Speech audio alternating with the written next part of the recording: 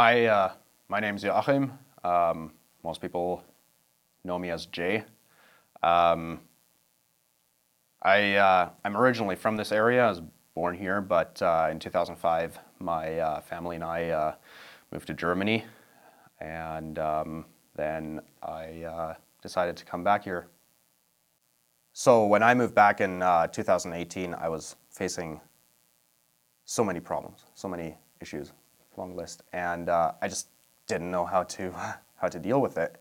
And so in desperation, I just said, okay, God, like, do something, like, like, you know, yeah, help me out here. And he did, and it just it was great. Like the biggest or what seemed to be the biggest problems were just gone, just like that. It, like just solved. Like okay, like wow. And so what followed was okay. Like this is insane. Like I I should really give this another thought. Like and what grew out of that was the want to learn more and to follow Jesus. And it was great. It was like a Jesus high, and yeah, it felt amazing. And then yeah, when it came time to fully commit, like 100%, I just found myself in a spot where I was like, okay, well, hang on, I, uh, I can't imagine not being in control. Like I want some control. And yeah, I mean that really didn't go that well. And yeah, it really didn't work out. Like it just destroyed everything. It just blew up on me. And so yeah, I mean, then a couple of weeks ago, I was in a phone call with a friend of mine, and we were talking about some really heavy stuff. And I was just trailing off in thoughts, and in that moment, God just reached out and like pulled me out of this inception, this illusion that I was living. Like I'm in control, and He's like, no, you're not. And look at what's become of you. Look at what you've done. And it hurt. It hurt, but there was this feeling that I wasn't alone with it. That I could just that I wasn't facing all these issues all over again alone. I could feel that I could reach out and say, God, help me. And there, yeah, like there was this pain, but there ultimately also was that healing. And it it just led me to a spot where I was like, okay, like I guess I gotta let go.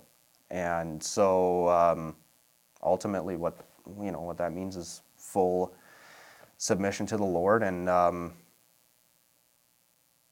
understanding that a part of that means being baptized, going in as a sinner and coming out with new life. Like I'd say I never really gave God a real thought, but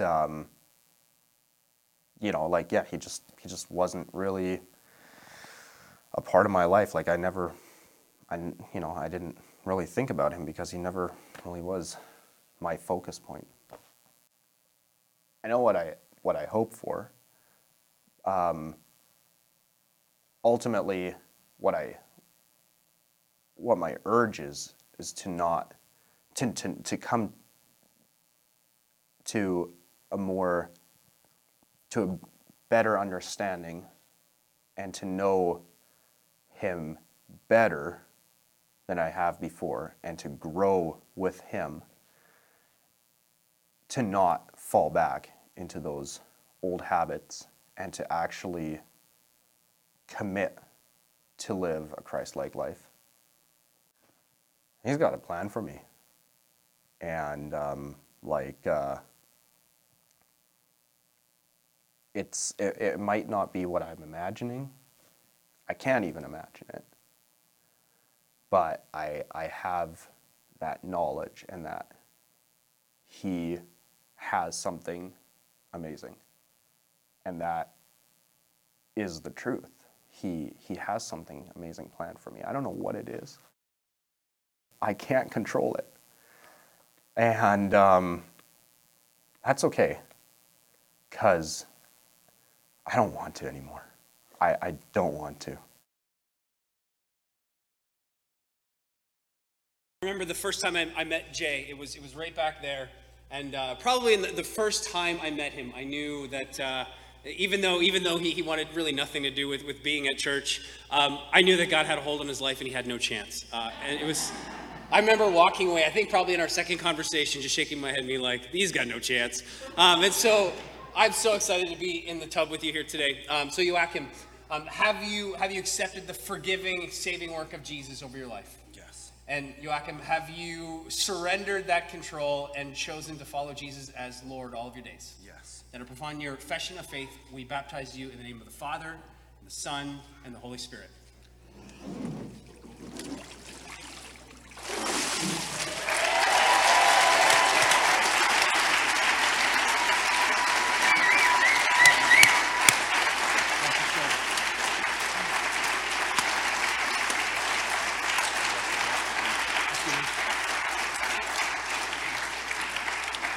Well, good morning, New Life. You look good, especially you, Ian. Growing up, grew up on the East Coast in the Maritimes, and my pastor back on the East Coast, his name was Gordon. Gordon used to tell me a story about when he was in college. He worked part-time as an appliance repairman, and he would sort of job shadow and work alongside apprentice under someone experienced. And he would tell me stories about this older man who was an appliance, a Maytag repairman, and he would go to work every day, and he loved Jesus deeply, and he would go to work, and while he was fixing washing machines and ovens, he would whistle. He would whistle old hymns, church hymns. And it was just sort of his thing. He was this joyful dude who would whistle along while he worked. And it often led to people asking the question of, well, what song are you whistling? And then he would have a chance to share the gospel through these songs that he was whistling. And it was amazing that he led multiple people, many people, to faith simply by going to work every day, fixing washing machines and whistling hymns. And through his joy and through the gospel message in the song, led people to faith. And it was just this amazing image of this man who worked just a regular job, but saw it as a kingdom opportunity to love people and to teach people about Jesus. Growing up in the church, I used to think that this is what mattered to Jesus. That you had to show up to church and you had to put on your most uncomfortable clothes and you just sit and be quiet and behave good so that you could trick God into thinking that you were okay for another week. And then you could go home and get on with your life and do the things that were important. It's kind of like visiting grandma every once in a while. You just had to let her pinch your cheeks and feed you the really gross candies out of the hard dish. And then you were good. You were good for another couple months and you could, that was how I felt about God. But I don't think I'm alone in this tension of what matters. What we call sometimes the sacred, which we might feel we're doing right now, versus the secular, which is everything else that happens outside of this place. All the way back to an ancient philosopher, Plato, he sort of really outlined this concisely in what's known now as Platonic duality. And no, there's no test, so don't worry about it. Platonic duality means that the spiritual is good and the flesh the physical, the material is bad. It was really that simple. And so there was this emphasis on the spiritual is the important and everything else is less important. And we've sort of developed this as people where we believe that this is the spiritual sort of important stuff, and then everything else is sort of peripheral. And one way the church has lived that out is through monasticism, where people have believed that, okay, well, the everyday stuff of working jobs and making money and feeding our families and grocery shopping, that all is less important than the spiritual. And so they would dedicate their lives, sell everything they have, and live in a monastery where they would just pray and sing and just do the spiritual because they felt like that was what was important. As we personally wrestle with this tension of what is important to God, is it this or is it something else? It brings me to the text that we've been studying this week in the dailies. As I've been reviewing over the dailies text, something struck me this week on this, and that's the way that Jesus ministered to people, the way that Jesus taught, the way that Jesus interacted. And so this week we were in Matthew chapter 8, and so we're going to sort of do an overview breeze through, and I want to sort of highlight something that I've noticed this week in looking at the Gospel of Matthew. So Matthew 8:21, Jesus is sort of walking through these towns, and people are coming up to him, and there's one story where this dude comes up and says, another of the disciples said to him, and so this was someone who was kind of on the periphery of following Jesus. He sort of was paying attention. He was around a bit, but not one of the 12 apostles. Another disciple said to him, Lord, let me first go and bury my father, implying that I want to follow you, but first let me just go and take care of this other thing. And Jesus said to him, follow me and leave the dead to bury their own dead. Now, kind of a difficult verse, and there's some debate on what exactly this means. And this guy must have had his own situation that Jesus was speaking to. But essentially, I think what Jesus is saying here is, don't compartmentalize following me. Don't say, hey, listen, I've got some stuff to do. I've got some errands to run. I need to do some everyday things of life. Let me take care of those, and then I can focus on following you. And Jesus says, no. There's no compartmentalizing one and the other. They're all the same, that it's a holistic following. That's all of life. Then he goes on to say, and from there he went in on the lake. So when he got into the boat, his disciples followed him. So this would be his 12. They got in on a lake. They were fishermen. They were crossing the lake. And behold, there arose a great storm on the sea. So the boat was being swamped with the waves, but he was asleep. And so Jesus, they go on a trip together across the lake, and he falls asleep in the boat. And then the storm rises up, this huge storm, and the disciples are terrified. And Jesus uses this simple traveling opportunity as a way to teach them about anxiety and fear and faith when Jesus then speaks and calms the storm. Simply with a word, the waves go calm. And it's just in the midst of traveling. They're just in a boat going for a sail. And Jesus uses it as an object lesson as they go along. Skipping ahead into 28, verse 28. And when he came to the other side of the country of the Gadarenes, 2 demon-possessed men came to him, coming out of tombs so fierce that no one could pass that way. Here we have Jesus again, just traveling. He's on his way, and he's interrupted by these dudes who are possessed by demons. And that's its own sermon altogether. But Jesus is simply just walking somewhere. He's traveling, and it's in the interruption that he does ministry. The interruption on his way to something else. In verse 9:1, getting into a boat, he crossed over and came to his own city. Here he was accosted by a crowd. So he's traveling. He's going home. This is everyday stuff. And then in 9:9, Jesus passed on from there, and he saw a man called Matthew sitting at a tax booth. And he said to him, follow me. And he rose and followed him. Here we have Jesus again just walking through the temple, going about everyday stuff of life, sees Matthew called Levi and says, follow me. And for Matthew, it meant something drastically different because his profession was, he was stealing. It was extortion, it was theft, it was cheating. And so for Matthew, it meant actually having to leave his job. But Jesus' ministry is going on in the everyday stuff of life. Matthew starts to follow Jesus. And then we see in verse 10, Jesus reclined at the table in the house. Behold, many tax collectors and sinners came and were reclining with Jesus and his disciples. Then Jesus is at a party. Jesus is at dinner. And so ministry here, and then he's sort of confronted by some of the religious leaders here. But ministry for Jesus happens at a party. It happens at weddings. It happens at funerals. And the thing that struck me as I was studying this text this week that really hit me is that the ministry of Jesus took place in the everyday stuff of life. While traveling, while sailing, in conversations, while walking somewhere, while eating, while partying. That was where the ministry stuff happened. Jesus didn't have office hours. He didn't have a ministry center. And it wasn't sort of the set aside time, that it happened in the midst of everyday life. And what really struck me is sort of the first verse that we're going to hit in the dailies tomorrow.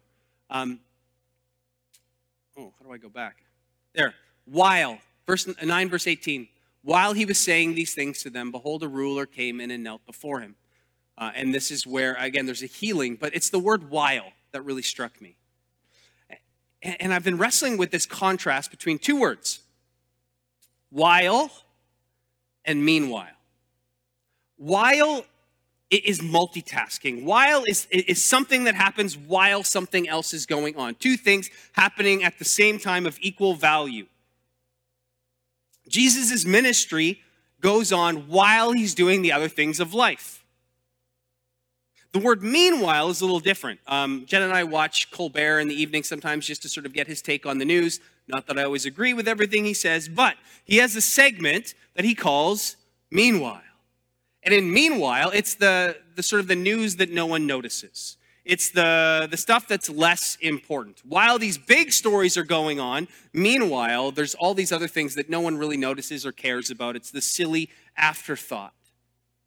And see, I think that much of the way that we have come to understand faith and church is it's kind of a meanwhile thing.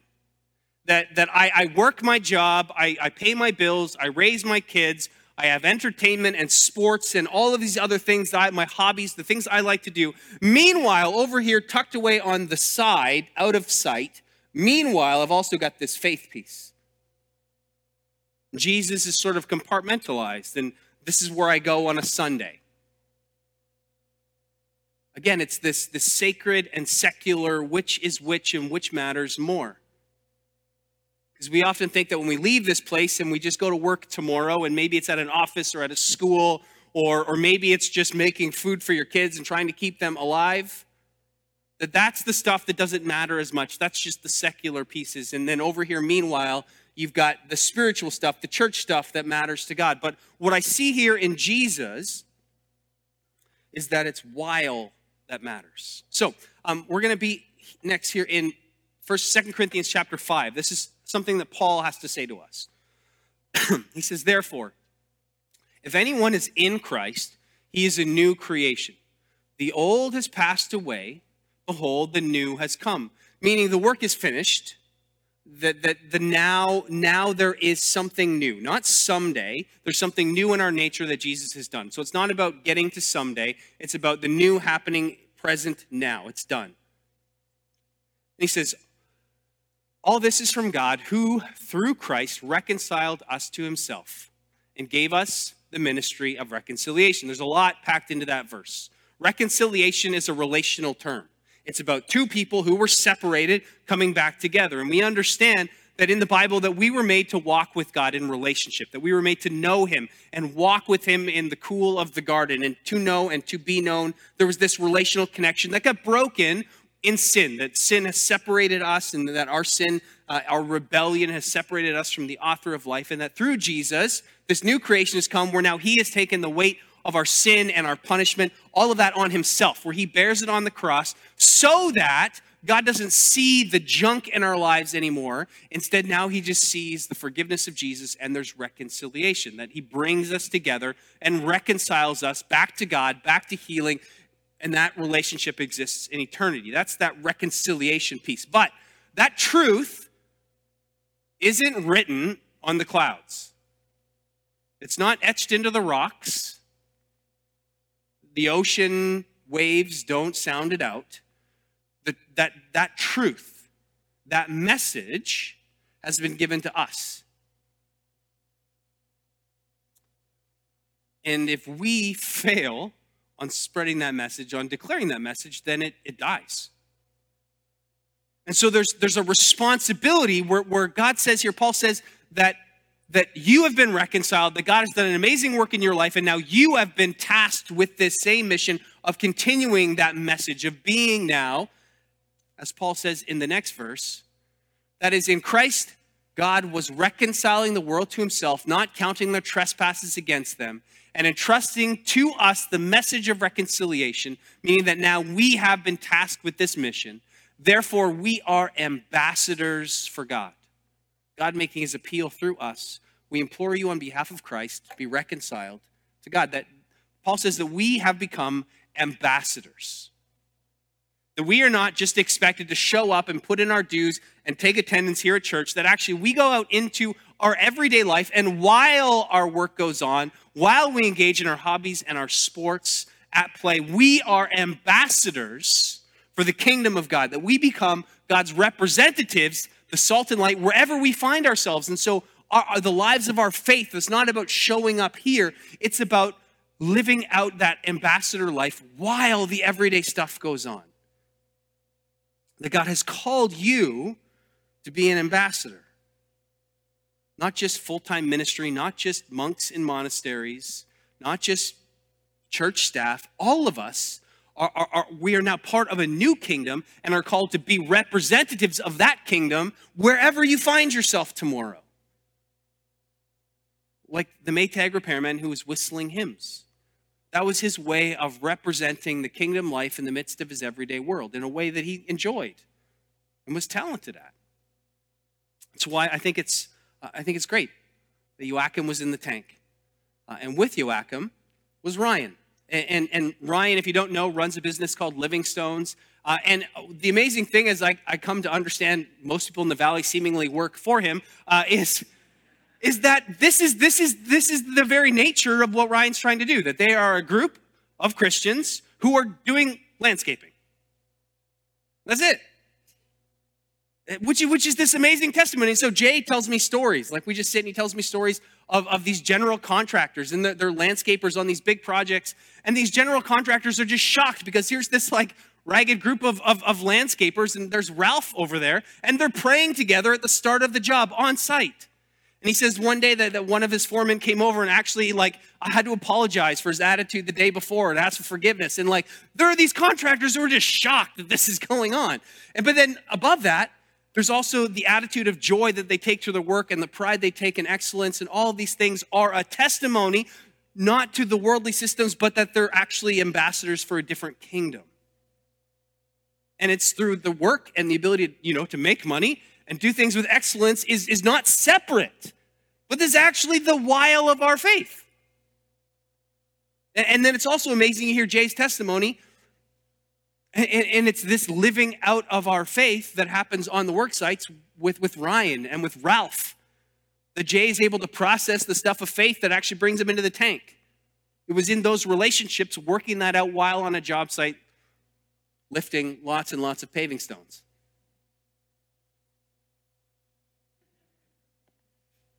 And so this call of our faith is not about putting in our time here, appeasing God so we can get on with the business that we have to do. Instead, it's being called to be an ambassador in whatever God has gifted you with. Whether you're milking cows or teaching kids who don't want to be taught, or working in an office or designing buildings, whatever it is, that if that's your passion, if that's the gift that God has given you, or that's just the place where you happen to find yourself, there is a call in our lives to be ambassadors while that is going on, not separate. How many of us, if we're honest, right? How many of us, there are people in those spheres of our lives who'd be surprised that we find ourselves here at a church on a Sunday morning. Like, oh, I didn't realize that about you. That's meanwhile faith. We hide it. It's separate. It's different than everything else. But a wild kind of faith that I think Jesus embodies, and what it means for us as ambassadors is we simply just try and do the things that God has put on our plates in the relationships, in our neighborhoods, wherever God has put you, with whatever gifts and passions you have. If you love soccer, Peter, you're an ambassador to those soccer teams. That doesn't mean you have to have a soapbox and placards and you need to only preach the gospel, but by your attitude and through doing things with excellence and by loving people and seeing opportunities to pour into those relationships, you become an ambassador of the gospel while these things are going on that you enjoy doing. So it's not abandoning those things to do something different. It's sort of seeing the opportunities to be that kind of representative in the midst of it. and being a light and being salt. And it becomes far easier and there's far less pressure because it's just doing the things that God has already called you to do. It's just bringing those two worlds, the sacred and the secular, together to see that you actually have a role and a responsibility and opportunities in everyday life. And so maybe for you, that even just means whistling while you work. Let's pray. God, we thank you that you're not only pleased with those who separate themselves from the rest of society and spend their lives in a monastery, but that God, real ministry happens just in the everyday, as we seek to be ambassadors of your kingdom and your gospel, of your good news, while we're at play and while we're at work, while we're at home. Help us to saturate those areas in our lives with you. God, help us to see the opportunities and the relationships around us, even the difficult ones, as opportunities to be ministers of reconciliation, connecting more people with you, the source and author of life. God, we thank you again together today for the testimony of Joachim and what you've done in his life, the patience that you show, and also for all the people who've walked alongside him over the last few years, who just while engaging in other things have been loving him and pointing him back to you. God, thank you that you have reconciled us and that you've given us mission and purpose. In Jesus' mighty name we pray. Amen.